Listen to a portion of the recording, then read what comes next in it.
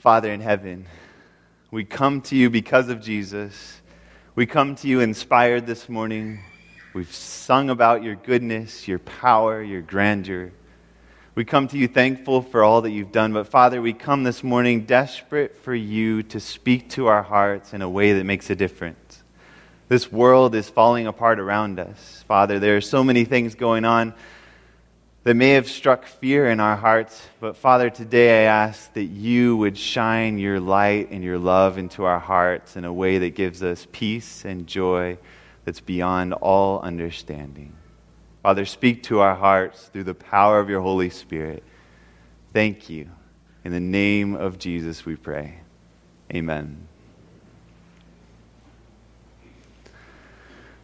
One of the first times that I came to San Luis Obispo County, I was about 11 years old, and my parents were actually going to be doing some things down in the San Luis Obispo area at the San Luis Obispo Church down there, and they were going to be speaking that weekend.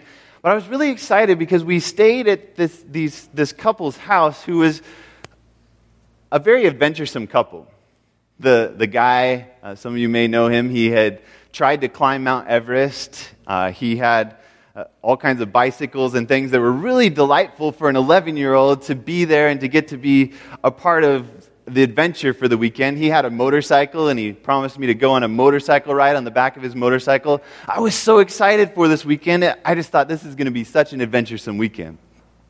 Well, we had fun on Friday. We had fun on Sabbath. Then came Sunday morning, and that was the day that I was going to ride on the back of a motorcycle for the very first time in my entire life. I was really excited about it. I'd ridden on dirt bikes before, but this was going to be on our road. This was going to be, little did I know later on, going at quite rapid pace.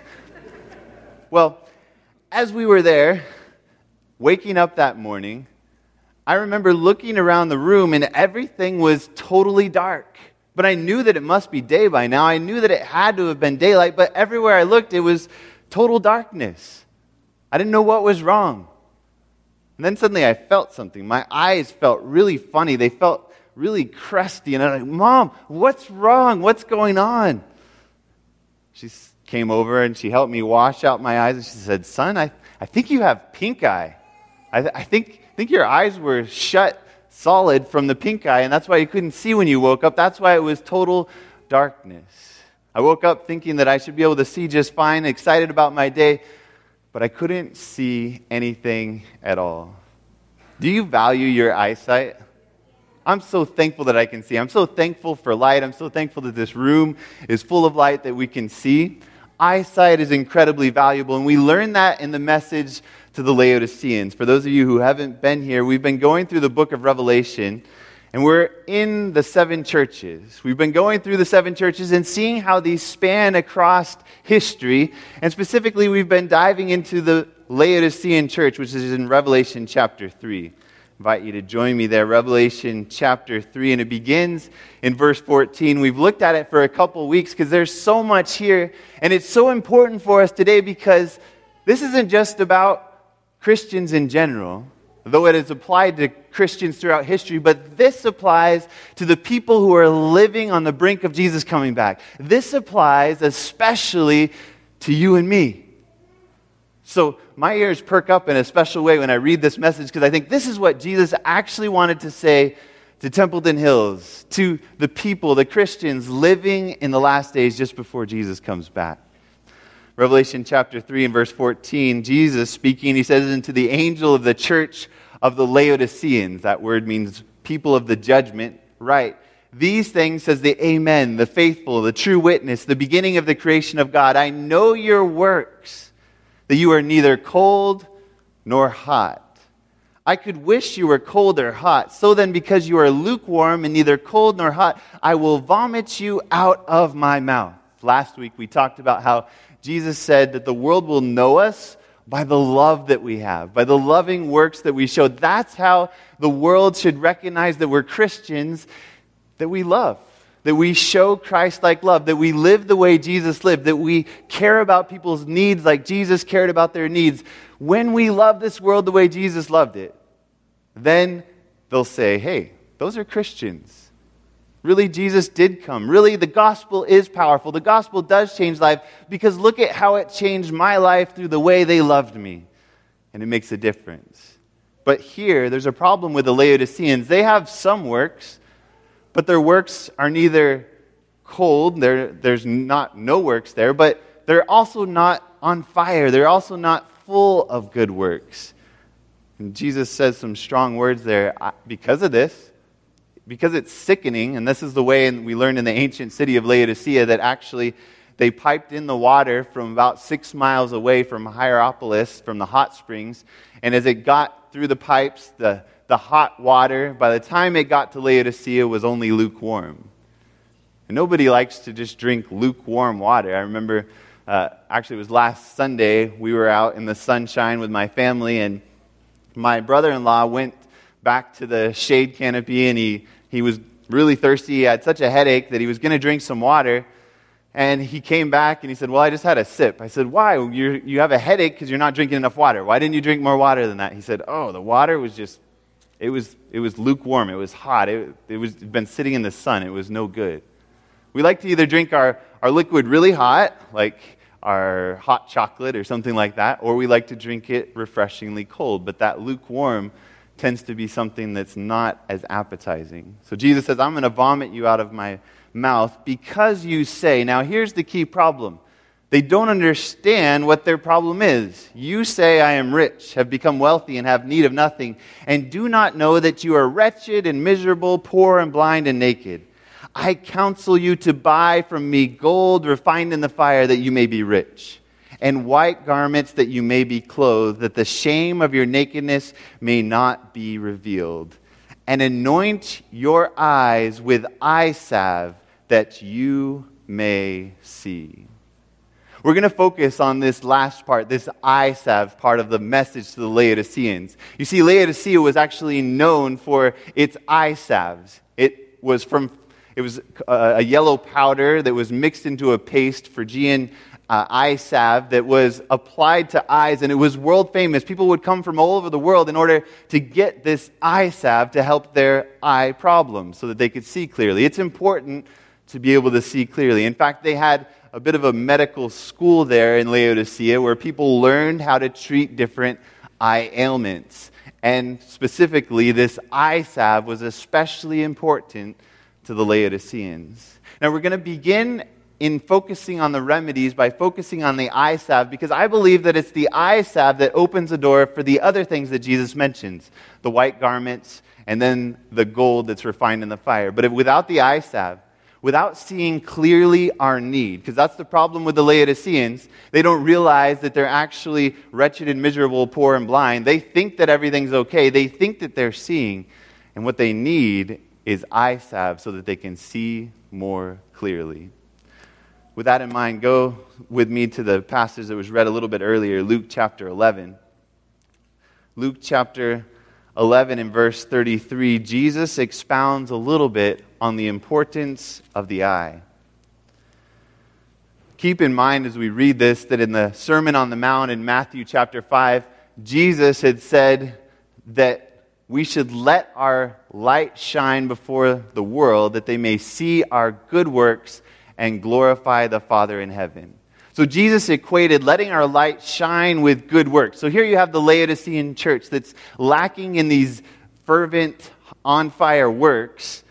They need to let their light shine. Jesus says, let your light shine that people may see your good works. So when we're talking about light, we're talking about the love of Christ shining in our hearts in such a practical way that it impacts the world around us.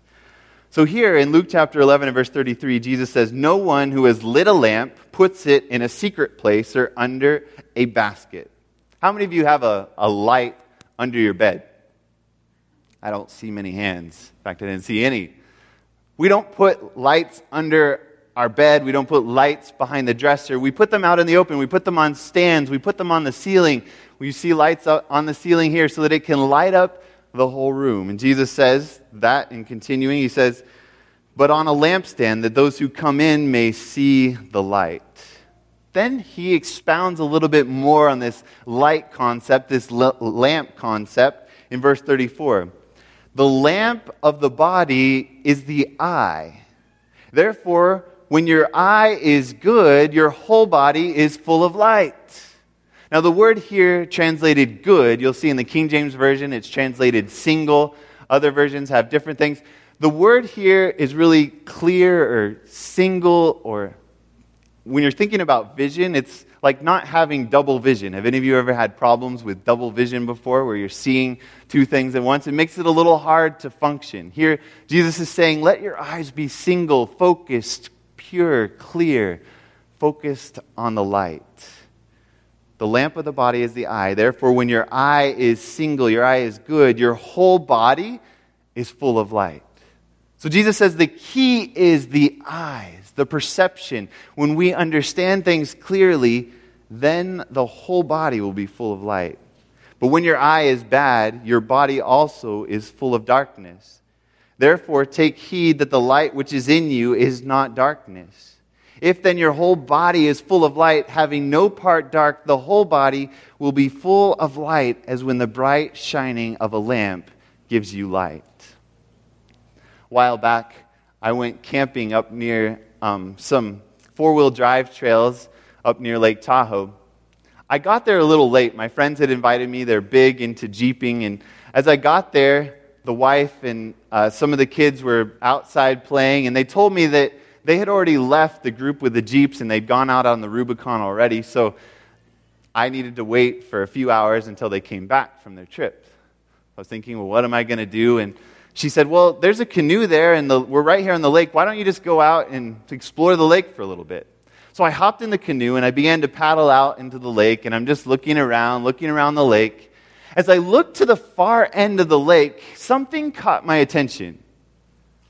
Now, if you've ever been in a room that's completely dark, you notice that light shines up really brightly. But have you ever been in a place full of light? It was a bright day. It was like 100 degrees out. On that bright day that was full of sunshine, something grasped my attention on the other side of the lake, and it was a dark circle, just right on the surface of the water. I thought, what is that? That's strange. It looked really black, and so I began to paddle across the lake. And as I was going across the lake, it got a little bit bigger, but I still couldn't tell exactly what it was. So I said, well, I'm just going to have to go all the way across the lake and figure out what this dark circle is. So I got a little bit closer. I thought, looks like the water goes inside of that. It's a cave, I think. So I was paddling along, and as I paddled closer and closer, I said, sure enough, there's a tunnel there. I wonder where it goes. So paddling the canoe, finally get to the other side of the lake, and finally begin to enter this dark mining shaft. As I'm paddling in, at first you can't see anything. When you're focused, you've been out in the light, and you come into darkness, it's really hard to see at first. But as I was going further into the darkness, into the depths of it, I began to see a little bit, and I could see walls that were roughly dug out around me, and paddling in a little bit further, I could hear the water lapping up against the walls. I said, this just must be an old mining shaft. I wonder how far it goes.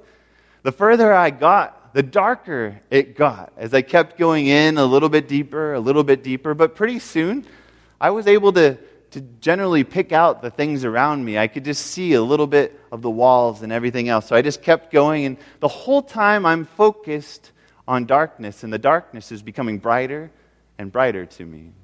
Deeper and deeper I went until finally I got to a place where the canoe ran aground. I said, uh-oh. Well, I don't feel comfortable enough in this old mining shaft to just get out and wade a little bit further along, so I think I'm going to go back out. So I began to just paddle backwards for a while. Paddling backwards, it's looking fine in front of me. I see this dark tunnel. Then I turn around and ouch! As I look back at the far end of the tunnel, there's just this bright point of light that's shining brightly. And it was literally painful to my eyes to look at the light. You've probably experienced this before. If you wake up really early in the morning, it's still dark, and maybe you woke up, you didn't want to wake up. Your wife or your child flipped on the light switch a little too early in the morning. Leah doesn't like it when I turn on the lights when she's asleep. It's not a pleasant thing for her, which is totally understandable. It hurts when you're used to darkness and you suddenly are exposed to light. But as I kept paddling, I eventually switched around and was paddling towards the light, and I was squinting at first. It was literally painful, but little by little, my eyes began to adjust to the light. It began to get brighter and brighter, and then I was finally out in the beautiful day again. And I realized that while it was fun to explore that cave, it was so much more beautiful out there on that lake. There were mountains out there. There was grass, so many things that I hadn't noticed before. It was a beautiful day. The water looked beautiful, and I thought, I am so thankful for light. Jesus said that when our eye is dark, our body is full of darkness. But when our eye is on the light, that our body is full of light. Now, if you think about the world today, you think about what's going on in the world today, there's a lot of darkness, isn't there? Today, if you just mention the word Orlando, it suddenly brings to mind a whole lot of darkness, a whole lot of hate, a whole lot of fear begins to stir up inside of us. If you mention things like Brexit and what's going on in Europe right now, just yesterday, and seeing what's taking place with our global economy, it can stir up fear inside of us. There are a lot of scary things in this world that we can focus on. There's a lot of darkness out there. Maybe you've noticed in your own family, in your own spouse, or maybe at work with your coworkers, there's a lot of failures and problems and things that they do wrong. Have you noticed that about other people?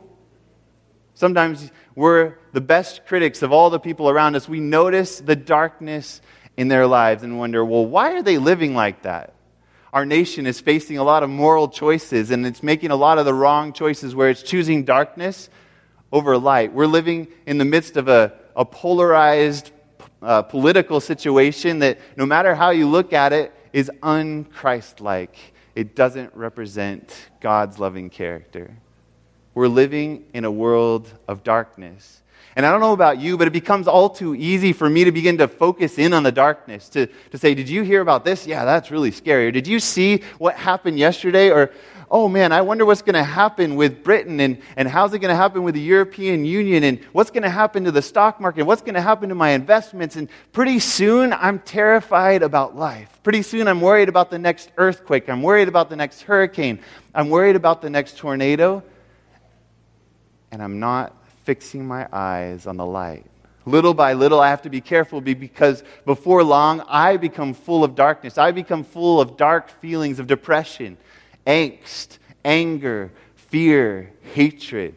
All of these things can be stirred inside of us when we're focused on the darkness. But Jesus says, when your eye is full of light, then your whole body will be full of light. So let's look at a story where this took place. And while you're going there, Isaiah chapter 5.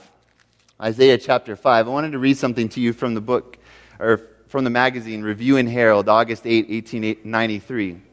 It says this: in this world, we will become hopelessly perplexed if we keep looking upon those things that are perplexing. Have you found that?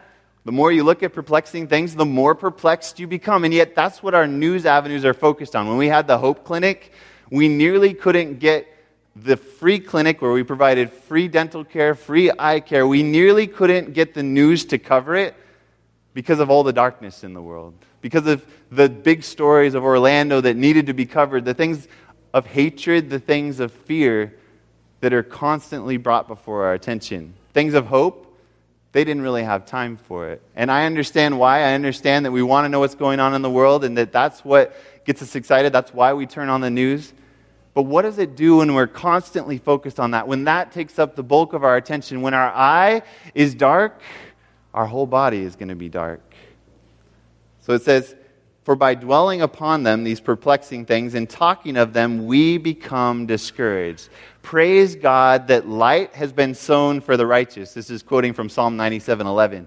And gladness for the upright in heart. How do we experience this light? How do we experience having our whole body full of light? I want the light, the joy that comes from fixing my eyes on Jesus Christ. Isaiah chapter 5, we pick up the story of a young prophet. Isaiah came as a prophet to Judea in a time where there was a lot of moral failings. Maybe similar to the United States today as we look at the world. We could say, hey, why is the world doing this and they're going after this and that when In reality, we need to be focused on what God is doing and on what He is able to accomplish. But Isaiah, in the first 5 chapters, it's really intense. If you look at some of the titles, the first above verse 2 for me in chapter 1 is the wickedness of Judah. That's where he starts out his message. And then he goes on just lamenting the wickedness of the people. And the people were wicked. They were following after false gods. They were not living in accordance with God's will. And in chapter 5, he begins to pronounce woes on the people who are living this way. If you begin in we'll go down to verse 8. Isaiah says, "Woe to those who join house to house. They add field to field till there is no place where they may dwell alone in the midst of the land. Woe to those who leave no room for the poor among them," is what he's saying here. It goes on down to verse 11. "Woe to those who rise early in the morning that they may follow intoxicating drink, who continue until night, till wine inflames them." These people were drunkards. We keep on reading the different woes down in verse 18. "Woe to those who draw iniquity with cords of vanity, and sin as if with a cart rope, that say, 'Let him make speed and hasten his work that we may see it, and let the counsel of the Holy One of Israel draw near and come that we may know it.'" They're challenging God. They're shaking their fist at God. They're living in sin, saying, let's see if God will show up. Let's see if He really cares. "Woe to those who call evil good and good evil." You remember Jesus said that in Luke 11. He said, those who have darkness inside, but they think it's light, woe to those people. Woe to those who put darkness for light and light for darkness, who put bitter for sweet and sweet for bitter. This is really the Laodicean condition of not recognizing that the things that they're doing, they're participating in, they look good on the outside, but really they're filled with darkness. Woe to those who are wise in their own eyes and prudent in their own sight. They need to be able to see more clearly. Woe to those who can't see clearly. Woe to the men who mighty at drinking wine. Woe to men valiant for mixing intoxicating drink. It's pretty depressing when you read through Isaiah chapter 5. You read what Isaiah has to say here to the people of Judea. It's a pretty depressing scene. I imagine that Isaiah was feeling pretty similar to how we feel as we look at the world today. We say, God, why do the wicked prosper? Why is all this happening? Why are people able to go on living in sin like this? And it's just wreaking havoc for our planet. But it just keeps getting worse for Isaiah. Go to chapter 6 and verse 1. "In the year that King Uzziah died." Right? So now Isaiah says, in the year that King Uzziah died, Uzziah had reigned, or Azariah, he's known in other parts of the Bible, he reigned for 52 years. This was in a time for Israel where they actually became similar to when they were with Solomon. They were able to defeat a lot of their enemies. They were having quite a bit of prosperity. But Sennacherib from the Assyrians was beginning to attack Judea and all the areas around there. He was beginning to come against them more consistently. So there was some problems going on. But Uzziah was one of the main resistors of Sennacherib and his evil forces. But here you have Isaiah saying, the year that Uzziah died, the one who was defending us against this evil king who was trying to come over and take over our nation, in that year that he died, when all these terrible things were happening in the nation, he's a bit depressed here. Can you get it? He's wondering what's going on in this planet, why all these bad things are happening. Even Uzziah, the end of his reign ended pretty badly because he went into the temple and decided that he was going to sacrifice in place of the priest, and he ended up coming out as a leper. He ended the rest of his reign as a leper. And so Isaiah is thinking, what is going on here? What is God up to? Why is all these terrible things are happening? And here he's feeling a little bit self-righteous. In fact, in the Review and Herald, it depicts this a little bit. Actually, we'll go to that in just a minute. Well, here, Isaiah recognizes all the depression. He recognizes all the woe in the world. He recognizes all the wickedness. But then God brings a solution to him. Isaiah has gone into the temple. He's there in the temple praying. And look at what takes place. Verse 1 continues. "I saw the Lord sitting on a throne, high and lifted up, and the train of his robe filled the temple." Can you imagine? Isaiah's just gone in for his normal worship service, and he's there praying in the temple, and he's contemplating all this darkness, all this stuff that's going on in the world. And all of a sudden he looks, and the doors of the temple are like opened for him. The veil is parted for him, and he sees the Lord himself sitting on a throne, high and lifted up. And just the train of his robe fills the whole temple with glory. He sees this beautiful picture of God, a picture maybe like is described in Revelation chapter 4, where it's all these beautiful gems that John uses to describe what God looks like on his throne, this bright rainbow surrounding the throne, this bright glory that comes from it that's so ecstatically beautiful. Here he sees the king seated on the throne, in the year that earthly king had died, in that year when things were in turmoil, wondering what's happening in the world, God reminds him of who is really seating on the throne, who is really there ruling the universe. Verse 2, above it stood seraphim. Each one had 6 wings. With 2 he covered his face, with 2 he covered his feet, and with 2 he flew. Now the Hebrew word there for seraphim is kind of a little ambiguous, but seraph basically means fiery or shining. So it's the plural of that. It's 2 fiery ones or 2 shining ones. We don't know exactly what they're like. Maybe they're the cherubim that were depicted above the ark. We're not sure exactly what they look like, but here they are. These beautiful, shining, fiery beings are there by the throne. This glorious, beautiful scene that Isaiah is seeing. Can you see what God is doing for Isaiah? Isaiah has been focused on darkness. He's been filled with woe. He's been filled with all this dread about what's happening in the world, and God is giving him a picture of light. He's filling his eyes with light so that his whole being can be full of light. As he looks at this and he sees these 2 creatures, they have to have 6 wings, these creatures do, these seraphim. They have to have 6 wings because 2 of them are used for flying, but the other 2 are to cover their face, and the other are to cover their feet and the rest of their body. They have to have 6 wings in order that they can shield themselves from all this beautiful glory. It's beyond what even these beautiful, fiery creatures can handle to be in the presence of Almighty God sitting on his throne. You know, when you come out into light and you're used to darkness, it can be shocking. But these beings are already pure beings, and here they come they're in the presence of the Almighty God of the universe, the King of Kings, and they have to veil their faces, they have to veil their feet at this immense beauty that is beyond themselves. So we keep reading, and it's similar to Revelation chapter 4 and what the 4 living creatures by the throne are ever doing. Verse 3 says, and one cried to another and said, holy, holy, holy is the Lord of hosts. The whole earth is full of his glory.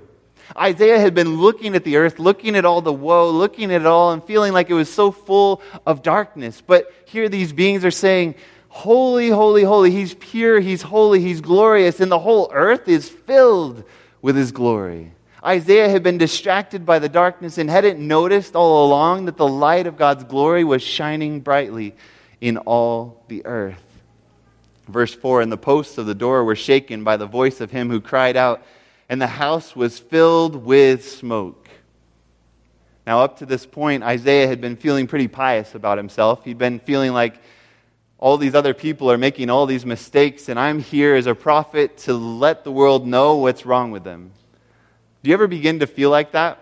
When you notice the problems of the people around you, maybe when you're at work, and you notice that the people at work, they made this mistake or they made that mistake, and pretty soon you feel like the best employee at your work, and you're not sure why they haven't elevated you to be the boss at your work.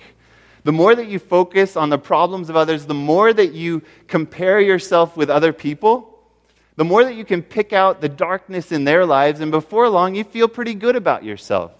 I've experienced this before when I've worked with people and I felt like, hey, why do they do it this way? It would be so much better if they did it this way.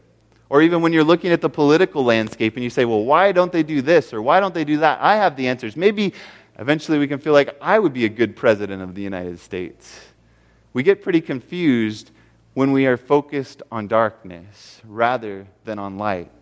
Here, Isaiah, he's been focused on the woes, he's been focused on the depression, but everything changes in this moment when he sees who's the real king, when he sees who's the one who has all authority in heaven and on earth, when he sees the glory of the God of the universe, the Almighty, the Omnipotent One, when he sees that beauty. Look at his response in verse 7, or verse 6, verse 5. So I said, woe is me, for I am undone.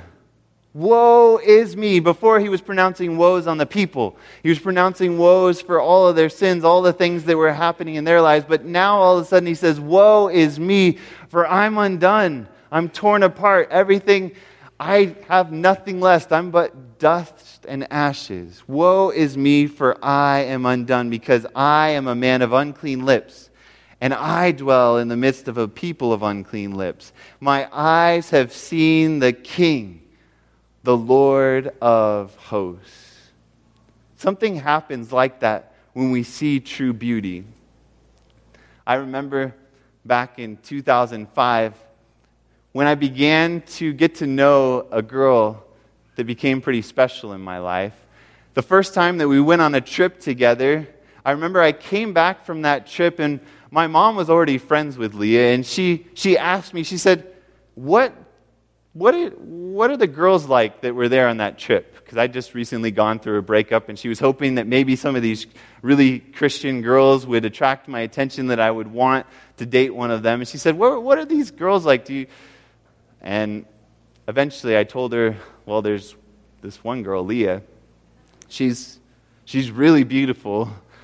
But more than that, I've never experienced a girl who's so unselfish, a girl who's always thinking of other people, who's so sweet, who spent the whole week ministering to these kids. This girl's heart is amazing.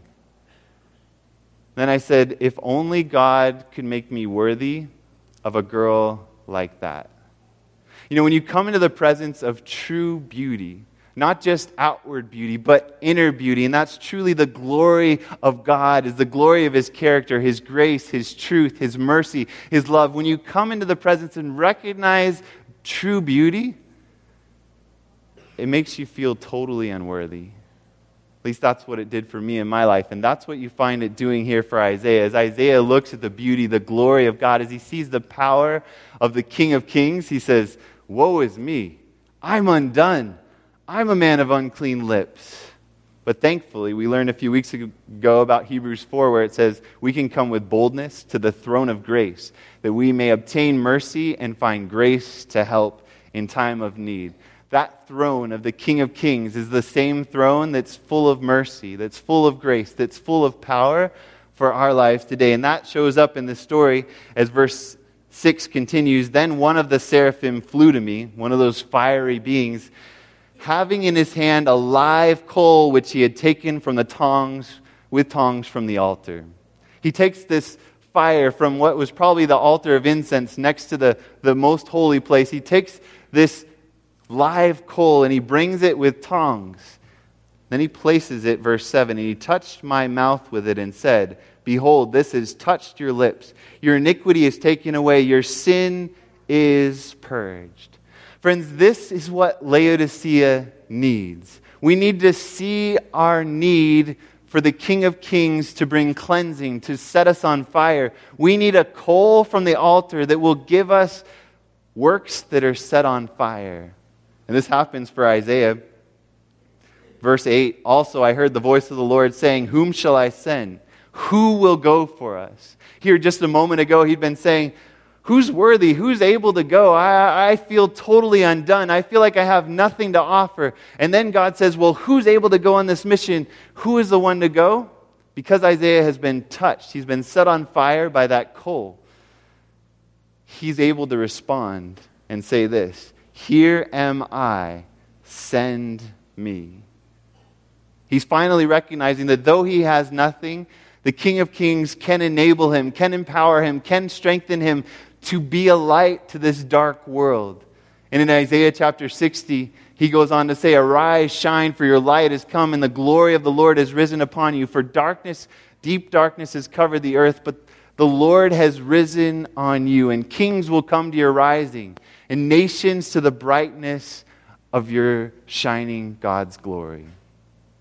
Friends, when we fix our eyes on the light, it changes everything for us. It changed everything for Isaiah. He went from somebody who was so down in the dumps, somebody who was just pronouncing woes, that's all he had to say, to suddenly being, I'm the one who will go for you, God. I'm the one who will step into this place, and I'm willing to go because I've seen the King of Kings. Now, the beautiful thing is, we may feel like, hey, how am I going to do this? There's no temple for me to walk into and see this beautiful grandeur. How am I going to see this beautiful depiction of the King of Kings? But in the Gospel of John, it reveals something about what Isaiah saw. Go with me to John chapter 12. John chapter 12 and verse 41. Right after quoting from Isaiah chapter 6, the message that Isaiah brings after having this vision, John says that this is why Isaiah gave this message. Verse 41, these things Isaiah said when he saw His glory and spoke of Him.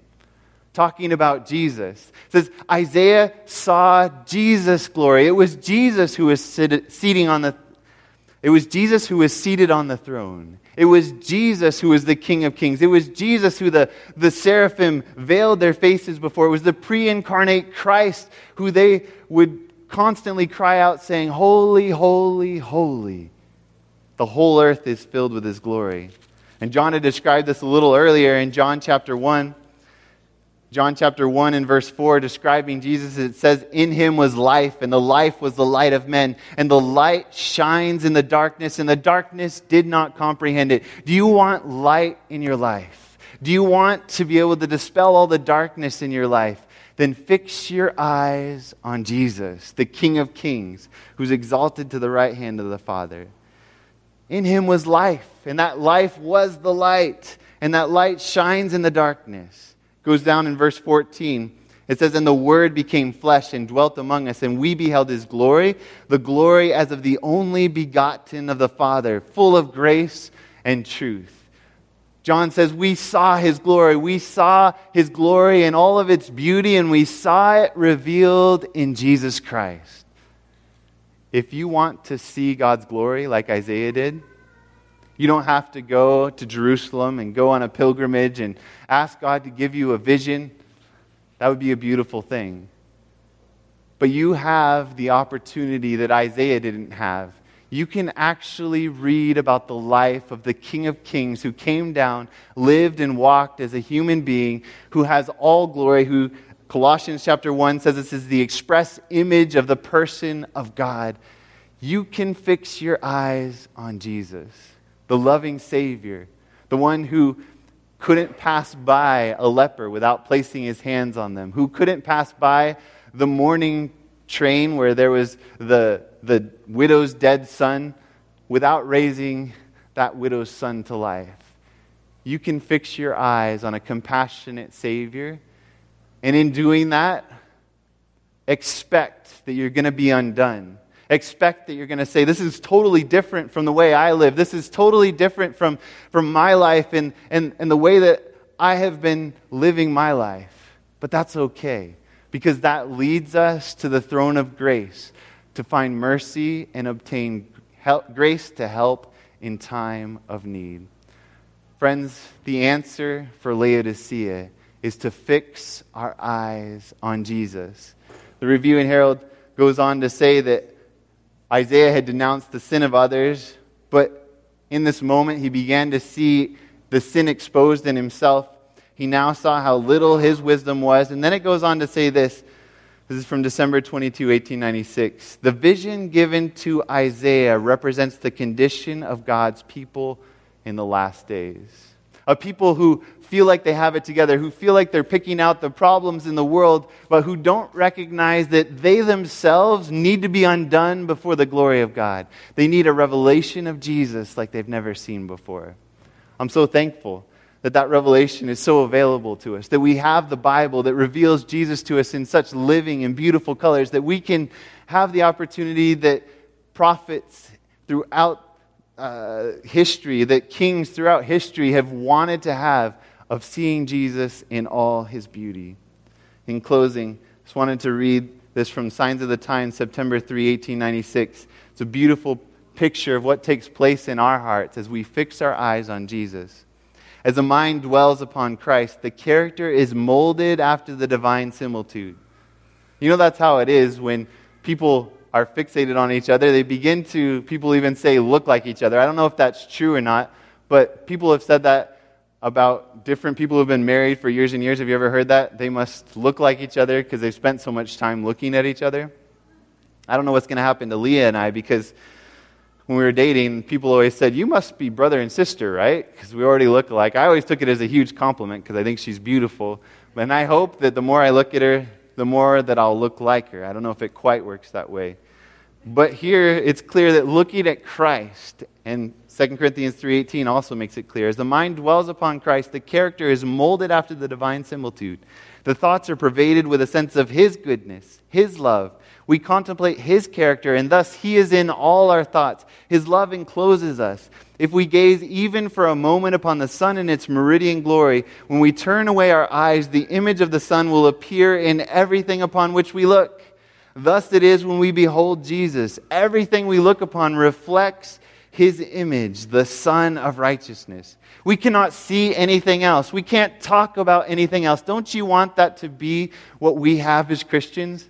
That we've so fixated ourselves on Jesus that that's all we can talk about anymore is just Jesus and His amazing love for us? His image is imprinted upon the eye of the soul and affects every portion of our daily life, softening and subduing our whole nature. By beholding, we are conformed to the divine similitude, even to the likeness of Christ.